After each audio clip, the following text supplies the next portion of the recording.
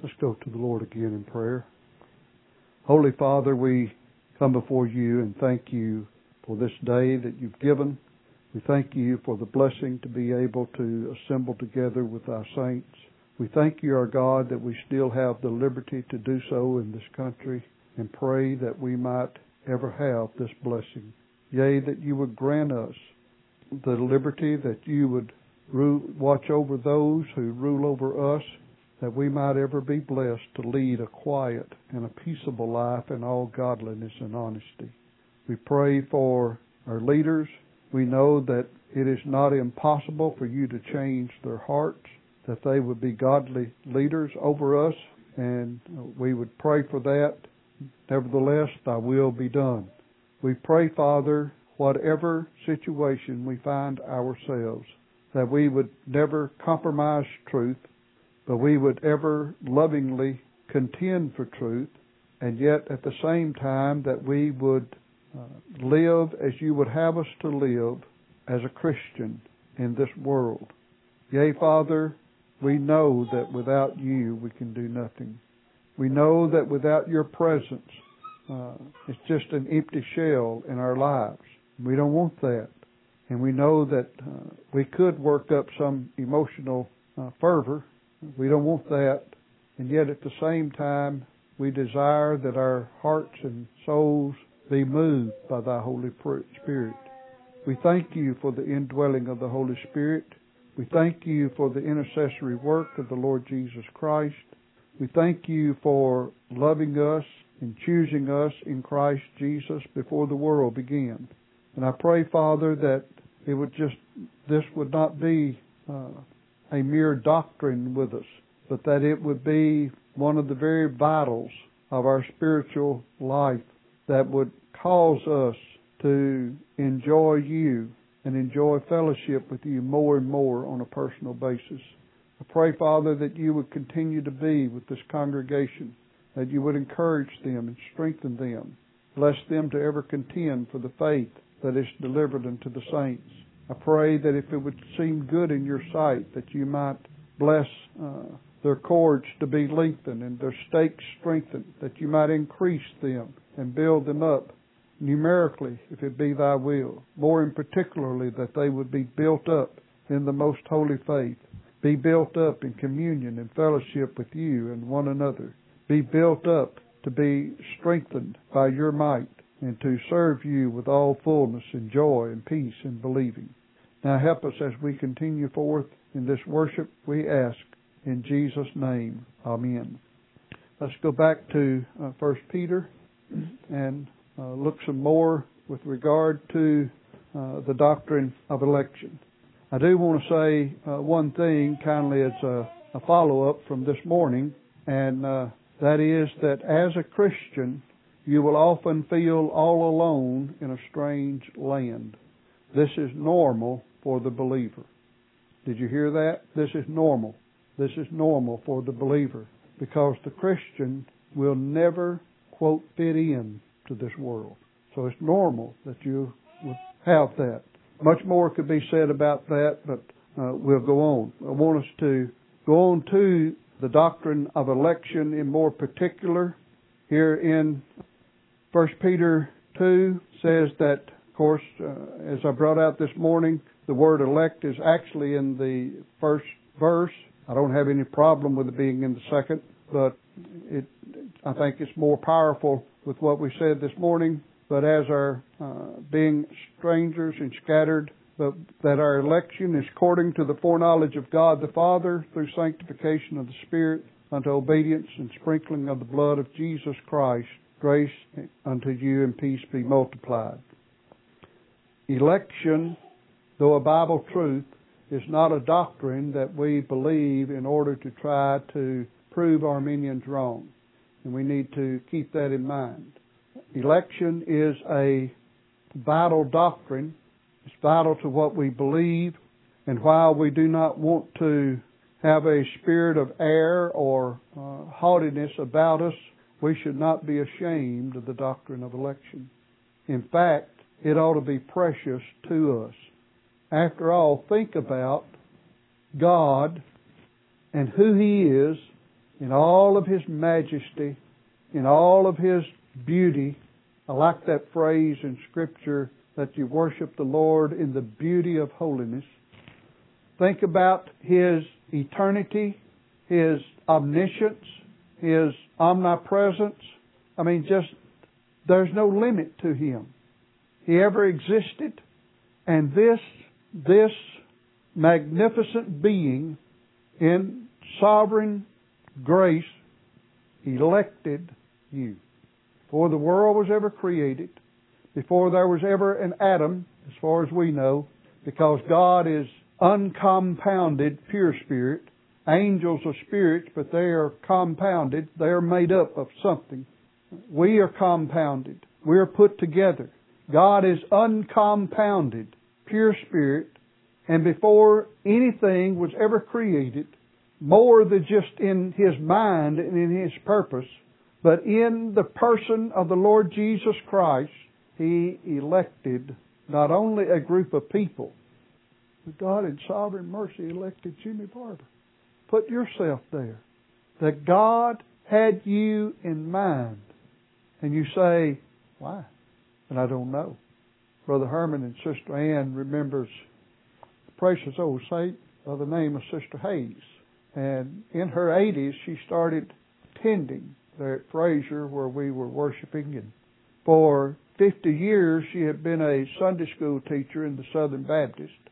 She was raised a Methodist, and she knew when she joined the Methodist Church that immersion was the proper mode, and she had them to immerse her as a Methodist.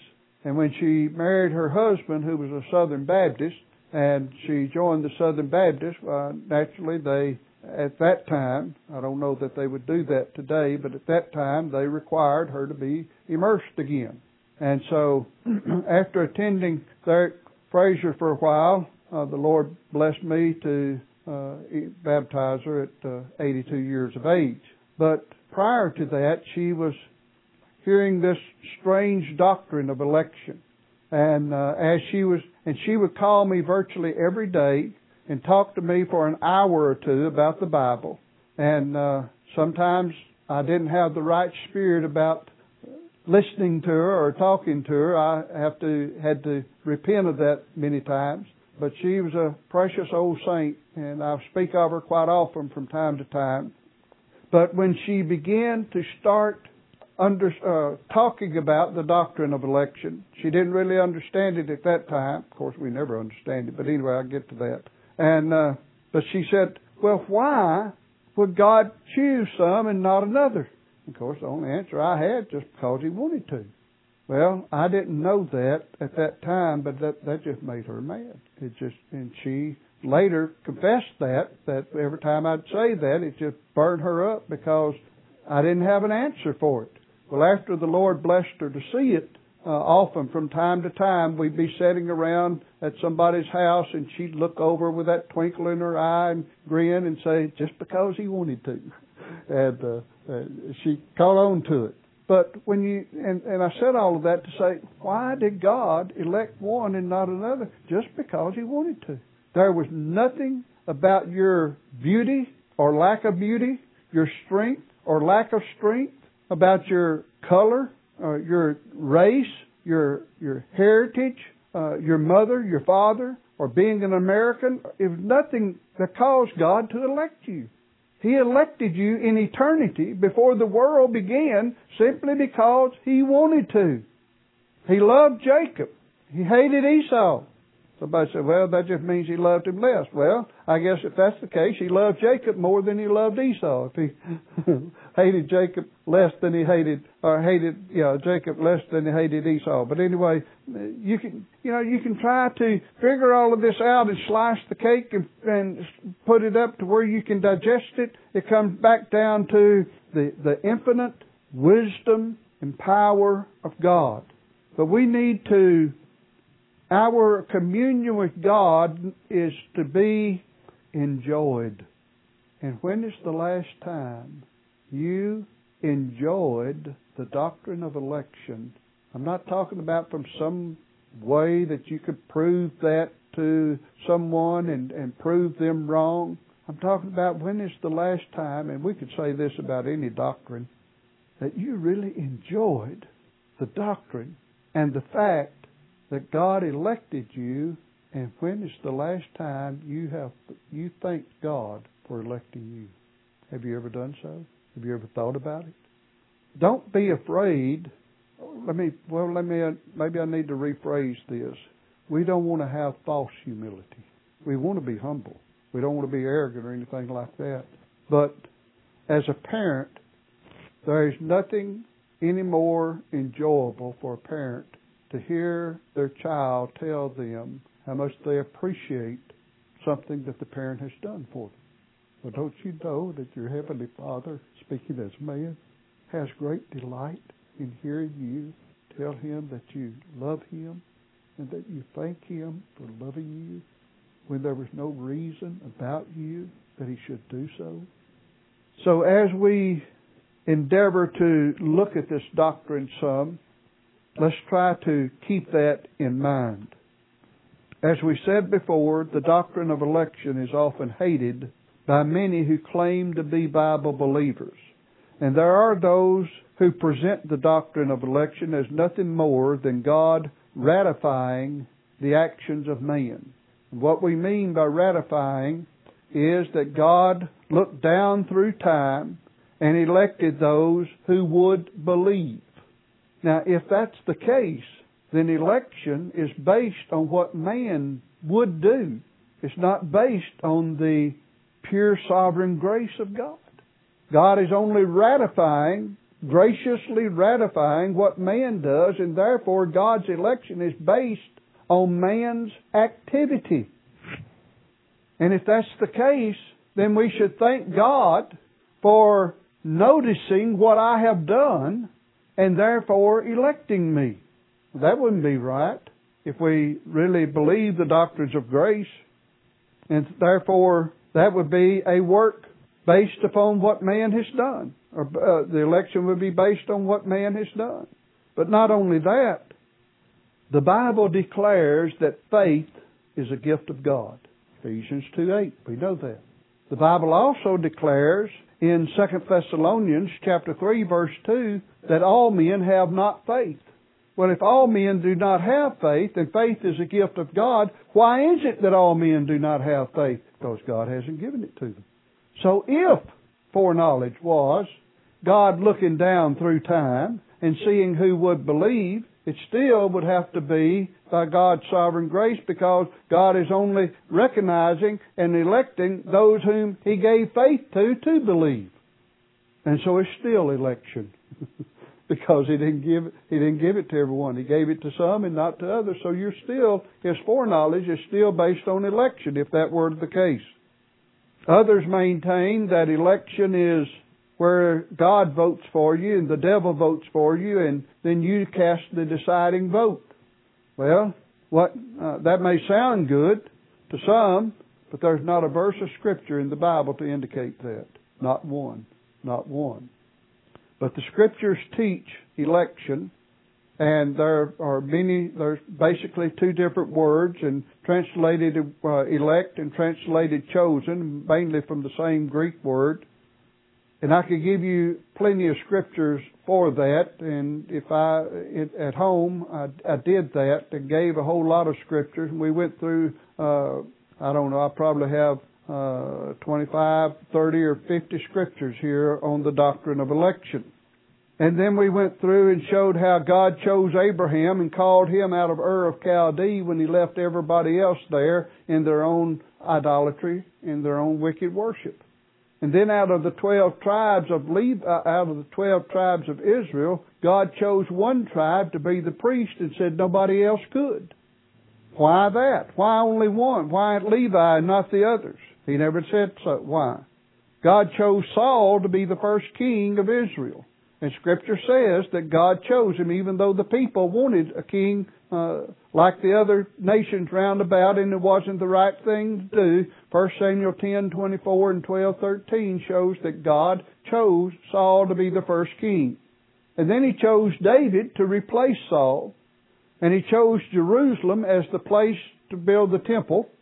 He chose Judah for the kingly tribe. He chose Solomon to replace David to build the temple. Why did He choose Solomon and not Nathan? Nathan was David's son too, not the prophet Nathan. And in the genealogy of Luke, it goes through Nathan and not through Solomon, because Luke is showing Christ as the Son of Man. Matthew depicts Christ as the King of God, and therefore it goes through Solomon. The lineage goes through Solomon and not through Nathan. So we can look at a lot of things along this line. Why was Paul chosen? Why were the 12 chosen? Why were there only the 500 that were chosen to see Christ after His resurrection and not others? And then there's the problem of 1 Timothy chapter 5, where he talks about the elect angels. The reason some angels did not fall is because they were elected. And I never have heard any Arminian or anybody else think that it was unjust that God elected some angels and not others. So we have all of those different things that we could study with just studying the doctrine of election in the Scripture. But I want us to look at some Scripture this afternoon with the fact of election unto salvation. And again, I want you to keep in mind, by the way, I just went through about 8 different sermons. That's on the internet. But I want us to look at election unto salvation. Let's begin in Matthew chapter 20. Peter did not try to prove the doctrine of election. He just stated it. He just talked about these saints, how they were elected unto salvation. Elected through the foreknowledge of God, in other words. In Matthew chapter 20, he says, speaking about the laborers, and he gives a parable there, giving everyone a penny and all of that. But all I want is verse 15 first. Is it not lawful for me to do what I will with mine own? Is thine eye evil because I am good? Now, notice he's teaching, and this would be good for parents as well as government and everybody else to learn. But the Lord Jesus gave this illustration, this parable, this lesson, and showed that this man gave a penny to everybody. People would gripe and complain, but he says, he didn't do anything wrong. And then he says in verse 16, so the last shall be first, and the first shall be last, for many be called, but few are chosen. Now there's a lot of theology behind that verse, and what does it mean? Many are called, few are chosen, and so on and so forth. Well, and it's generally believed that there are many that hear the gospel, but there are only a few that are chosen to believe the gospel. But the point is, in proportion with the many, there are only a few that are chosen. Immediately the question rises, will there be more in hell than in heaven? We don't know, but that seems to indicate it. Out of the many that are called, out of the many that may hear, only a few are chosen. Only a few are elected. Do you realize how unique that puts you in proportion to the masses, that God in sovereign mercy selected you? Matthew 22. Again he says, after he gave this parable regard to the wedding feast, and after some that had come into the wedding, but they didn't have the right garment on, and they were taken out and cast into outer darkness, where there shall be weeping and gnashing of teeth. Again he says, many are called, but few are chosen. In Matthew 24, this is chosen unto salvation. Matthew 24, when he talks about in chapters 24 and 25, where he is answering the questions that the disciples had raised, when Jesus said that the temple was going to be destroyed and every stone would be cast down, and they said, when shall these things be? What shall be the sign of thy coming? And then, what is the sign of the end of the world? And he answers those 3 questions in Matthew 24 and 25. And he talks about a great tribulation. And he says in verse 21, "For then shall be great tribulation, such as was not since the beginning of the world to this time, no, nor ever shall be. And except those days should be shortened, there should no flesh be saved. But for the elect's sake, those days shall be shortened." Of course, I believe that's still yet to come, though some of this may have happened in partiality in time past. "Then, if any man shall say unto you, Lo, here is Christ, or there, believe it not. For there shall arise false Christ and false prophets, and shall show great signs and wonders, insomuch that if it were possible, they shall deceive the very elect." There is an elect of God that is not going to be deceived. And there's going to be trials and afflictions upon the earth so great that if it were not for the elect's sake, they would be consumed too. But God will shorten the time of the trials and the afflictions for the elect's sake.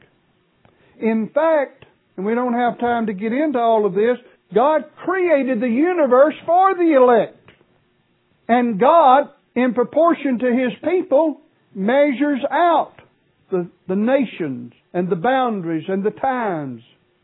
You see, we do not often realize the very importance of where we are. Not only as we tried to encourage you this morning by the fact that you may be small in number and you may be in places that you think that you'd rather be in other places, God has you here for a purpose. God has all of His elect here for a purpose, and they are in the minority in compared to the world as a whole. And he goes on in this 24th chapter, he says that if it were possible, the very elect would be deceived. That brings in, the man of sin, the Antichrist, the beast, the false prophet, the sign, the 666, whatever that may be, and all of that stuff. You say, well, how are we going to be kept from that? How are we going to be smart enough for that? Well, I don't know, except I know this much. God's people will not give in to it. Hold your finger here in Matthew. In 1 Thessalonians, I want to read a passage. I mean, either these passages mean something or they don't. In 1 Thessalonians chapter 4, I'll begin at verse 5. Chapter 5, and I'll begin at verse 1. I don't know why I said chapter 4. I guess that's because I was looking over there to see if I need to go back and read part of that. "But of the times and the seasons, brethren, ye have no need that I write unto you." What's he talking about? When the Lord returns. "For yourselves know perfectly that the day of the Lord so cometh as a thief in the night." You say, all right, what do I know about the coming of the Lord? You know perfectly that it's coming as a thief in the night. What do you mean? It's coming unannounced. There's not going to be anybody that says, the Lord is coming in such and such a day, and He'll be here. We had that last few years. I forget the man's name. He's supposed to have been a pretty sound, intelligent person, I thought, there for a while. At least some thought so. But he went out and she predicted that the Lord's coming back, about a couple of years ago. And I knew one thing. I knew for certain the Lord wasn't coming back that day. How did I know that? Because the Bible says no man knows. Jesus Christ, as a man, said He didn't even know. But we know this is coming as a thief in the night. And how does a thief come unannounced? If you knew a thief was coming to your house tonight at 8 o'clock, I guarantee you'd probably be waiting for him with a shotgun. I would, or something else. I'd be waiting for him. That thief doesn't go around and say, hey, I'm coming to your house in such and such a time. And the Lord is going to come unannounced. Then in verse 3, "For when they shall say, peace and safety," that's the wicked, "then sudden destruction cometh upon them as travail upon a woman with child, and they shall not escape. But ye, brethren, are not in darkness, that day should overtake you as a thief. For ye are all children of the light, and ye and the children of the day. We are not of the night, nor of the darkness. Therefore let us not sleep as do others, but let us watch and be sober." And naturally, the Christian's going to be studying his Word, going to be on the lookout, and so on. Now, that's just one of many places where it talks about the Christian is not going to be It's not going to be taken away. In 2 Thessalonians, I want to read again. I'll start in the middle of the context again. Verse 8, and then shall that wicked, literally wicked one, be revealed, whom the Lord shall consume with the spirit of His mouth, and shall destroy with the brightness of His coming, even him whose coming is after the working of Satan with all powers and signs and lying wonders, and with all deceivableness of unrighteousness in them that perish. Why? Because they believe not the truth, that they might be saved. And for this cause God shall send them strong delusions, that they should believe a lie. But that they all might be damned who believe not the truth, but have pleasure in unrighteousness. But we are bound to give thanks always to God for you, brethren beloved of the Lord, because God hath from the beginning chosen you. Now, I got ahead of myself with this because that's later on in my list. God has chosen you to salvation through sanctification of the Spirit and belief of the truth, whereunto He called you by our gospel to the obtaining of the glory of our Lord Jesus Christ, and so on. So what we're doing by saying all of this in light of these passages in Matthew and other places, I don't know what the 666 is. I just think it's the number of man. Because typically 6 is a number of man, and it's just 666, and who knows what it could be. But it does appear that this man of sin, this beast, this false prophet, whether they're 3 or 4 different things or whether they're all one and the same, I'm not trying to get into that. But it does appear that they're going to be world domination politically, religiously, and economically. And what is man trying to do? What's our society trying to do? What's our government trying to do? What is our government leaders trying to do for decades? Bring in a one world government, a utopia. That's what the existentialist movement in the 1800s was all about. That's what the abolitionist movement was all about. Wanting to bring in a utopian government, an idealistic government. Well, that's nothing new. What was Nebuchadnezzar trying to do? Bring in a one world government. What was Alexander the Great? The Medes, the Persians, the Romans. Go back to the Tower of Babel. See, man is trying to bring all mankind together under one roof. God scatters them. He scattered them at Babylon.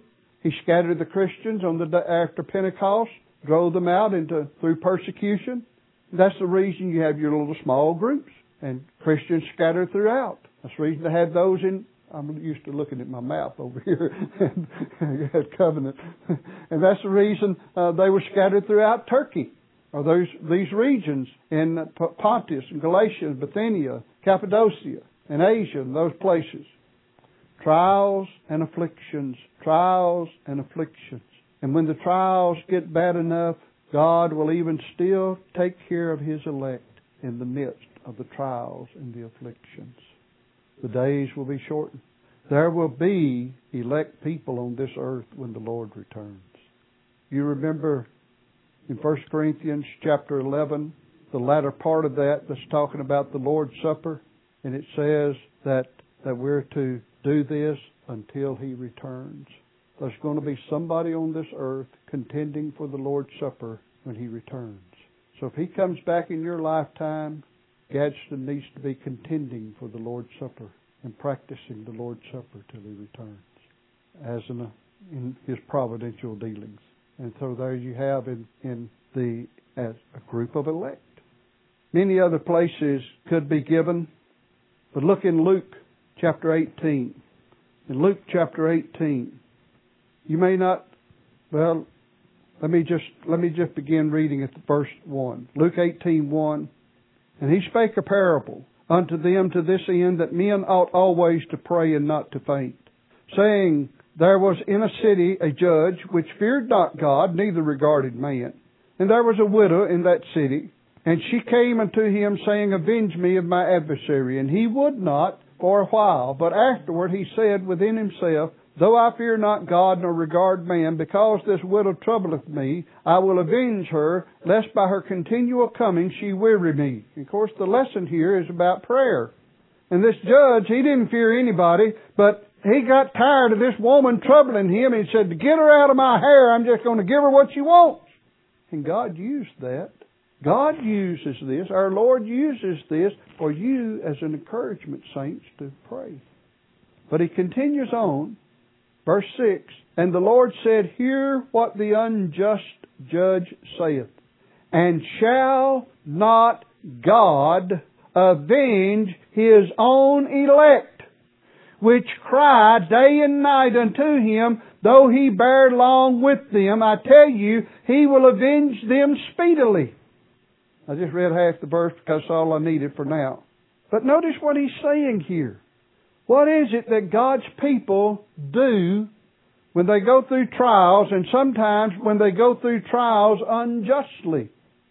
And if we're not careful, if we get in the flesh, we want to get revenge. If somebody's doing me wrong, I might want to do wrong to them back. I might not do anything physically, but if I'm talking to somebody about that person or that person's name brought up, I might want to just kind of steer the conversation a little way to cast a question about that person's character. But notice what God said. He says, I'll avenge the elect. When any individual touches the apple of God's eye, you can rest assured God is going to take care of that situation in His own time. God knows what's going on with you, saint. So you don't have to worry about vengeance. Vengeance is His. He will repay. All we have to worry about is living like a Christian, even to the point of loving our enemies. As God's people, if true love is going to be shown in this world, it's left up to the Christian. Now that doesn't mean that you give a blank check. You know what the Christian thing is to do to a person that will not work? 2 Thessalonians 3 says if he doesn't work, he doesn't eat. Not welfare. Let him starve to death. That's what it says. If he doesn't work, he doesn't eat. In other words, he needs to get off his stuff and do something. The Old Testament took care of the poor. How did they do that? God said when you go into your land and you get to harvest your land, you don't take everything in the corners and stuff that falls on the ground. You just leave it there. And when you harvest your grapes and your trees, you don't get everyone off of them. You leave some for the poor to come along and pick it up. If they don't have enough duff to get up off of their stool of do nothing and pick up the grain, let him starve to death. I don't know how all of this fits in. So you'll have to, maybe God will fit it in for us.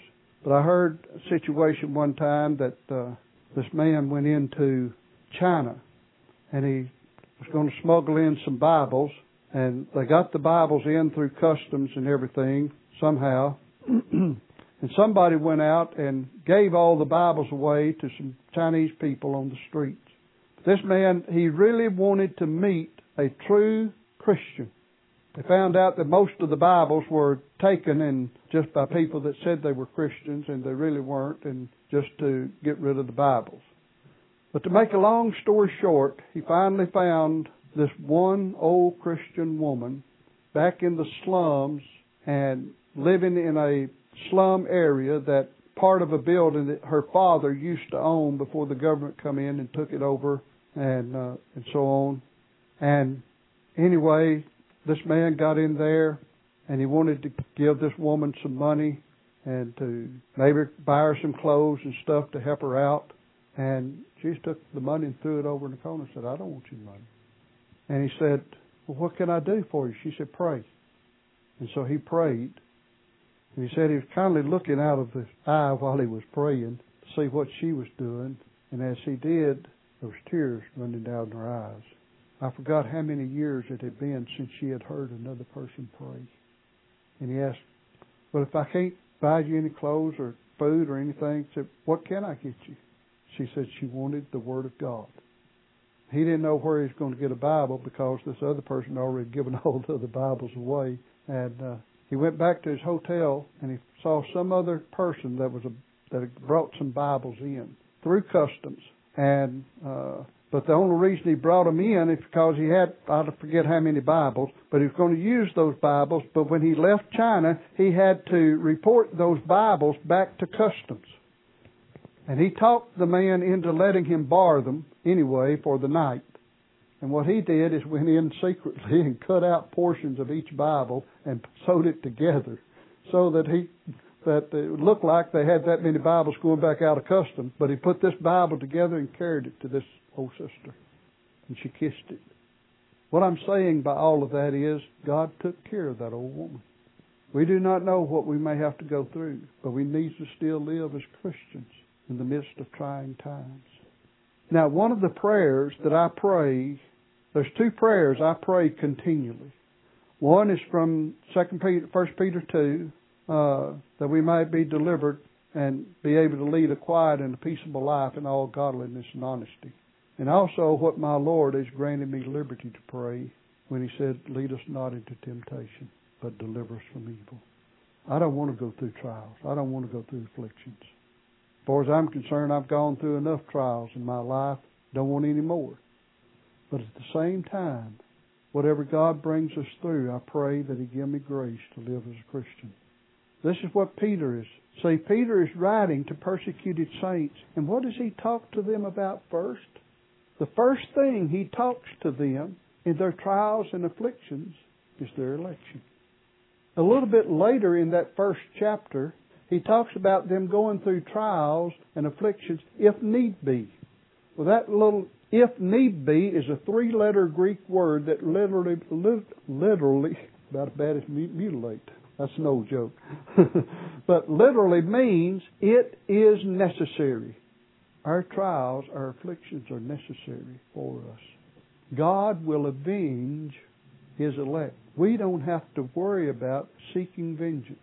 We don't have to worry about occupying our time. Well, what's going to happen to such and such? What's going to happen to these people that do this and that? God will take care of that. God will take care of that in His own time. He will avenge His elect. He will avenge them speedily. And of course, we know our election is not of works. We know that from Romans 9. I shouldn't have to teach you about Romans 9. We know that it's of grace, it's not of works from Romans 11. Romans 11:5. And we know from Ephesians 1. Let's turn to Ephesians 1. That's before the world.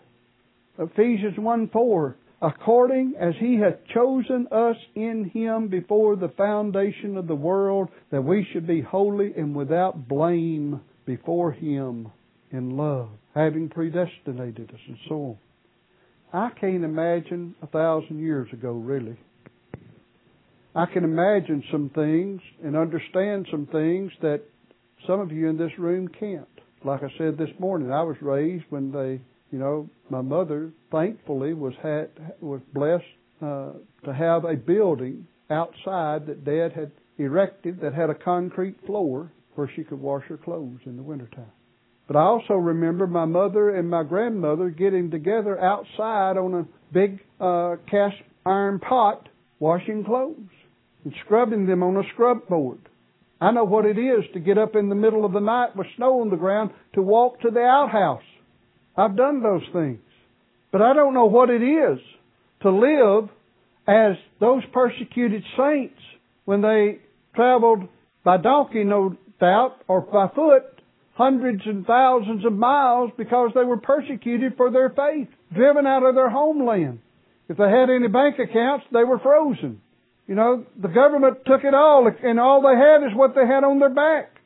And they lived in dens and in caves of the earth. Hebrews 11 talks about those are people of faith. I've never had to live in a den or a cave. I always had a warm house to live in. I was raised to live in a warm house. My dad was raised to live in a house that he'd wake up in the middle of the night and in the wintertime, be snow on the bed. I never did have that. So there's a lot of things I can't recognize time-wise, and I sure can't recognize being chosen in Christ before the foundation of the world. But dearly beloved, does it not touch your soul to know that the Creator of the universe loved you before the world was? And can you not thank Him and tell Him you love Him for loving you, to have fellowship with Him and to meet together with other saints and have fellowship together with this God who loved you before the world was? And you know what? according to John 17, you can go over there and read it later. I'm going to tell you how much He loves you. He loves you just as much as He loves the Lord Jesus Christ. Well, I will turn there. I want you to see it. Say, well, I can't believe that. Well, you better believe it, because the Lord said so. In John 17, in Jesus' high priestly prayer, verse 23, I in them, and thou in me, that they may be made perfect in one, that the world may know that thou hast sent me and hast loved them as thou hast loved me. Wow.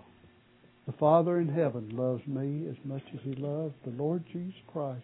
But not only that, verse 24, Father, I will that they also, whom thou hast given me, be with me, that they may behold my glory, which thou hast given me, for thou lovest me before the foundation of the world. In other words, He loved us just as long as He loved the Lord Jesus Christ. And you know what? God will not love you any more when you're glorified with Him in glory than He does right now. Isn't that amazing? He doesn't love you. He will not love you any more then than He loves you right now. So does that not make you love Him? Does that not make you want to show your appreciation and live for Him in this world and tell Him thank you for what He's done for you? There's a lot more that could be said about election. Several more sermons could be preached.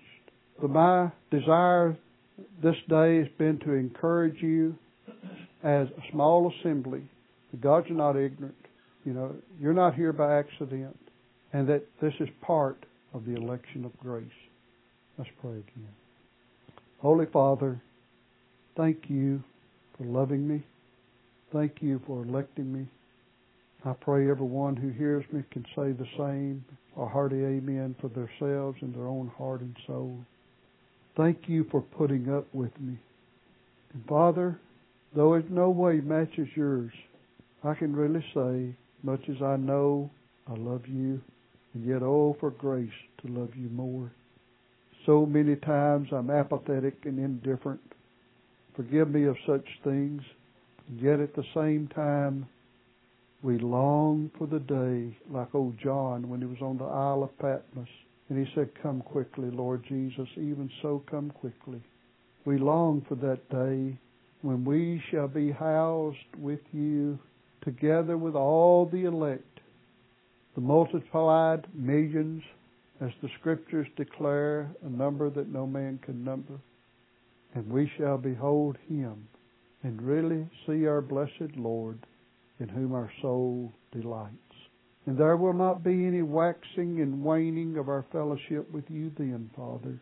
There won't be any dry seasons. There won't be any indifferent attitudes. There won't be any pity parties. We will be with you in the fullness of all that you've chosen us to be, and render the praise that is justly due unto you. Our hearts palpitate for that day. But until then, bless us to live for you as you would have in this world. And yet we're quick to say, lead us not into temptation, but deliver us from evil. For thine is the kingdom and the power and the glory, and that we might be blessed to live a quiet and a peaceable life in all godliness and honesty. But if the worst comes, bless us to not deny you, nor your blessed Master, nor your faith. In Jesus' name, amen.